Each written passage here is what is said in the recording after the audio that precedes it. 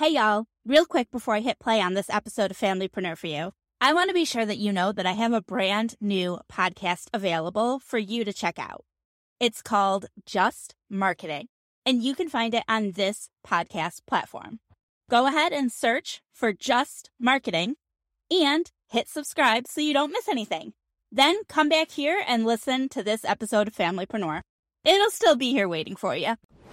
Hey y'all, and welcome to Familypreneur, the podcast for family-first entrepreneurs building profitable and progressive businesses. If we haven't met yet, I'm your host, Meg Brunson, and my pronouns are she, her. Before we get started, I want to remind you that this podcast episode isn't going to change a thing in your business unless you take action. And the best way to follow through is by joining us inside of the Familypreneur Business Accelerator. It's where we work, win, celebrate, and grow together. Head over to familypreneur.co to join us today. All right, let's do this. Hey, Familypreneurs. Thank you so much for joining me for another episode. Today, we're going to be talking about rethinking education. So if you are a teacher who hasn't lost your passion for teaching and you still want to teach, but you don't necessarily want to do it in the schools, or if you are a parent who's lost your belief in the educational system, but you still value your kids being around at least a small group of kids, this session may be for you. Cindy Lumpkin, known also as the LD Coach, is a teacher turned school founder. She resigned her post in a large urban school district in 2011 after having been a successful special education teacher, including a co-teacher and an administrator, leading over 12 special ed teachers and paraprofessionals to pursue being a stay-at-home mom and eventually running Triumph in Life, Inc., a nonprofit organization that she founded and operates Triumph School under. The mission is to inspire and educate those with dyslexia and other learning disabilities. Cindy, I'm so excited to have you here today. Oh, thank you. I'm excited to be here. Now, I know we just read your bio, but let's talk a little bit about that transition. So you were in the school system and you decided you wanted to leave that traditional employment as a teacher and start your own school. What did that process look like? Okay, so it wasn't a seamless process. I honestly didn't realize that I was going to eventually open my own school. For me, what you see a lot of teachers going through today happened to me almost 10 years ago. I've always been so passionate about education, particularly marginalized populations. And the school or the district that I was working in, it was a large urban district. And I really just felt like I was a part of the problem due to no fault of my own. I just had so many kiddos. I happen to have been a high school teacher. I just had so many kiddos who would come into high school still being either a non-reader or reading at the third grade level. And we were putting these children in like general ed classes under the disguise of inclusion, and they really couldn't handle it. It was like they weren't learning anymore because now you're just trying to push this content in which they didn't even have the skills to learn the content. And so I just really honestly got tired of that. And at the time, there was no reason for me to just up and quit my job, right? I've always knew that I have the heart of a teacher. And so I just kind of went along with things. And then eventually I got pregnant. And at that point, I was like, hey, I think I want to be a stay-at-home mom. And so my husband was like, I'm not sure, but eventually I won him over. But after being home for about 3 years, both my daughter and I agreed that we were not the typical stay-at-home mom child. And so it was at that point where, I was like, okay, if I'm not gonna, be this typical stay-at-home mom, like, what are you gonna do? Are you gonna go back to the school system? And my husband realizing that how much that impacted me, as far as really not feeling as as if I was being as effective as I could have been if it wasn't for all of the crap. He basically said, well, Cindy, you know, you have this nonprofit organization. Why don't you pick it up and see what you can do for it? And I did. Matter of fact, I had the nonprofit when I was still working in public schools because I started it when I got into administration. I missed the kids. So I used to mentor and, but I picked it up and did some research, and lo and behold, one day I woke up and found myself with an accredited school. Man, and I know that had to have been frustrating being in a position where, you know, as a teacher, where you feel like kids are just coming through and they're not even equipped to be at where they are, and you're being held to those standards still. And you can't just, I feel like I have personal experience with that process. And as a parent, I know how frustrating it can be.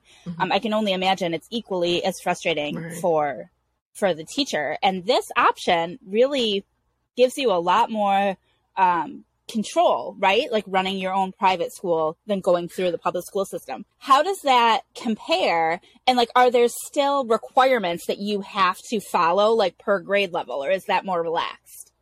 Oh, it's definitely a lot more relaxed. You know, as a private school, I think you would be so surprised of the oversight that's there.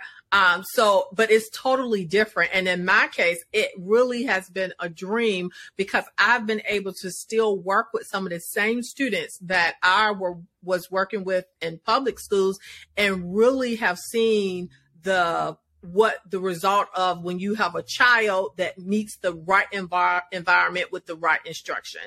I have taught 18-year-old men how to read who dropped out of school because they were non-readers and was just completely embarrassed.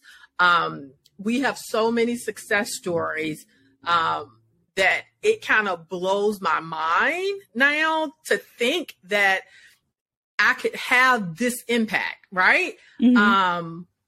That you think would be being produced out of the public education system, to be real honest. And what I'm learning, it has really challenged me to change my perspective. You know, at one point, I was not a huge fan of school choice because I really felt like it was a way of, you know, people who were already rich and powerful to continue to go and create spaces, you know, where others are excluded. And what I eventually started to see was, one, that's going to happen anyway. When you have that type of money, you know, they're going to do what they want to do. But what I realized is a lot of people who don't have options and they are forced to take what's given to them, that's not always the right way either. And once again, I've worked with students who typically could not afford private education. And if it wasn't for this itty bitty school, they wouldn't have a bachelor's degree right now. They wouldn't be, you know, working full time with enough confidence to really embrace that adult lifestyle that they have walked into. Like, it has just been a dream to even, I tell people that my school is a cross between a private school and a home school, okay? Because that's how relational that I get to be. And I have embraced using everything, including the community, to create an environment where students are learning and that it is not something being forced down them. I do a lot of inspiring and encouraging. I also do a lot of give and take, which in public school, sometimes it was difficult. You know, you can't say, listen, spend 15 minutes on this task and I'll let you go over here and sit for 30 minutes. You know, you couldn't do that. You couldn't say that. But now, when in my environment, when I meet these, what I call educational or instruction resistant students, the only way you can't play them in a power struggle, right? So if you're not going to physically make them do something, you have to inspire them. And sometimes I have to give up my power, right? And I don't mind that, because I have learned when you do that and you do it strategically, eventually they give it back to you. Because kids have always had someone to tell them what they're going to do, when they're going to do it, and don't give them a voice. I just think of one of my students who came to me about 3 years ago, and Peyton was like 14 years old, and he's not my typical profile child as far as being low income, mother and father well educated. He is on the spectrum, but he was a non-reader. For whatever reason, it just hadn't happened. Smart kid now, vocabulary was there, but wasn't a decoder. Peyton and I, 15 minutes a day for an academic school year, had Peyton reading by the end of the school year. And once again, it's like, I'm like, okay, I knew I was a good teacher, but am I that good of a teacher? And I would still say it's not that. It's more so that I was able to create an environment where kids feel comfortable, that they gain their confidence, and then they learn to try. And then they also, I teach kind of some components of the growth mindset, that failure is okay. Matter of fact, sometimes, I like to fail, because now I understand what I need to go back and learn, or what I need to work on more in order, to get to wherever I'm going. I just love everything that you just said. I feel like as a parent, we know, right, that our kids don't always fit in the box. And when you're going through the public school system, it's really like a business, right? Like it's a business, and they're pushing these kids through. And if your kids don't fit in the box, they don't necessarily go through in the way that the world would have them go through. And in the same respect, once you were removed from that box that school was putting you in, you were able to thrive. Your kids are able to thrive. And you brought up something that I was actually wanted to ask you next is, what is the difference between what you're doing, between starting a small school and homeschooling? Like, what is the differentiator there? And how do you decide? I feel like in one sense, I want to ask, how do you decide which one you want to do? And in the other sense, I want to ask, like, if you're already homeschooling, how do you determine if you want to switch? So I don't know if there's a way to answer kind of all of that in one go. Okay, so it seems kind of weird, but I think I understand what you're saying. I think the difference for me is that, one, I am educating other people's children, and then I am a teacher, right? And so for me, although I value that the feel of homeschooling, I value the scheduling and the flexibility, because technically this is still a business, I knew that I had to be able to package this in a way that would be palatable to people who was not, or who one is probably not used to homeschooling, one, right? And then two, financially, just because of that, probably isn't looking for a private school. So, but to be honest, my little school, I probably never had more than 12 students. So a lot looks the same, other than I do meet at a commercial facility, generally a church, and that I am a certified teacher, and that I'm accredited. So I've gone through some paperwork that gives me that title, and that was important for me because of, once again, the population, for the most part, that I work with, because we are a nonprofit, the service that we provide is not generally the cost that would be if you just went to one of your more traditional private schools. And I guess I'm wondering, like, for people listening, but even if they like this idea and were interested in starting a school, what does that process look like? Okay, so it definitely, I don't want to say it's easy, but it's not difficult. You just have to know that is your goal, and then be committed to the process. But if there's someone listening today that is really, really interested, I would say go for it. Now more than ever, we see how education has changed, and a lot more of us are understanding that we don't just want our children to wear the shirt. It's not about just going to the big building anymore. And we understand that there are different types of environments that suit different children, even better. And so even with what's going on with teachers right now, because so much power is being taken away from us, it really takes away from your creativity. It takes away from you being the best teacher that you can be when you just have someone that says, here, teach this, like this, for this amount of time, for whatever. It drains you of your passion. And that's why I had to leave, because there was nothing left there of the person who really knew she was called to this education. Like, school took all of that out of me, right?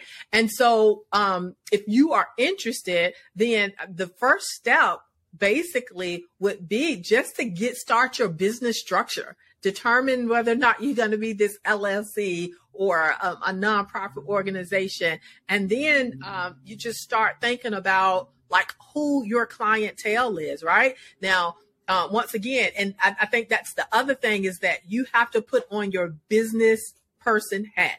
I often say, and my fellow teachers, please do not come for me, but I often say that teachers have low self-esteem. Like, we act as if we're such one-dimensional people, and we are not. But I feel like we have taken on that identity because society as a whole just have not valued us. They just have not really seen how much we bring. But I am realizing now, or I'm being able to say, hey, not only am I a teacher, I am really a businesswoman. And I still have issues like saying that, because I see myself as a teacher, but most of the things that I've done really falls in the line of being an entrepreneur. And so you have to think of yourself as a business person. And then you just have to accept that, because you are. Teachers have so many transferable skills that it's like mind blowing when you really sit down and be like, oh, okay, I can do that. Or, that relates to this or whatever. And, but after that, really decide on a niche, like who it is that you want to serve. Now, I wouldn't just say, oh, I'm going to serve everybody, because once again, you're a business person now, right? It ain't that you just come, you got all these people lined up to come to you. So being more strategic is, picking that small population or that group that you feel called to. For me, it's students with learning disabilities, particularly those who are maybe low income and or who, in Peyton's situation, just had not really encountered the right instruction, and he was so far behind in his reading. So for you, it could be, hey, I just want to work with, kindergartners or, elementary school students. But whatever that is, pick that clientele, start marketing to that group, become the expert, help people solve some of their problems, give parents some, information or tips about, working with homework, whatever that is. You have to put yourself out there. And I think that's another thing that sometimes teachers have more of a challenge doing, right? But once you do all of that, figure out, what your, whether or not you want like this project-based learning type of a school or center. For me, it's just skill-based, right? So most of my students who come to me with skill deficit. So my priority is really working on skill and then being extremely creative in how we are being repetitive to teach skills to older people, if that makes sense. Mm-hmm. There's a couple of other things in between, that you have to do, but we will be here all day. So, I've written on my blog how to start a school. So if anybody's interested, there's a more step-by-step, version of that. That's awesome. And we'll put those links in the show notes. The other, the flip side of things. Now I want to talk about parents like me who have kids that don't fit inside the box, mm-hmm. who've kind of lost a lot of faith in the public education system. I mean, the stories you've referred a couple times to, the things teachers are dealing with today. And I mean, we've seen states that are determining what does and doesn't constitute history. There's been reports of teachers who are given literal scripts to read from when teaching their kids. And like, that's terrifying to me. My kids are not in public school now.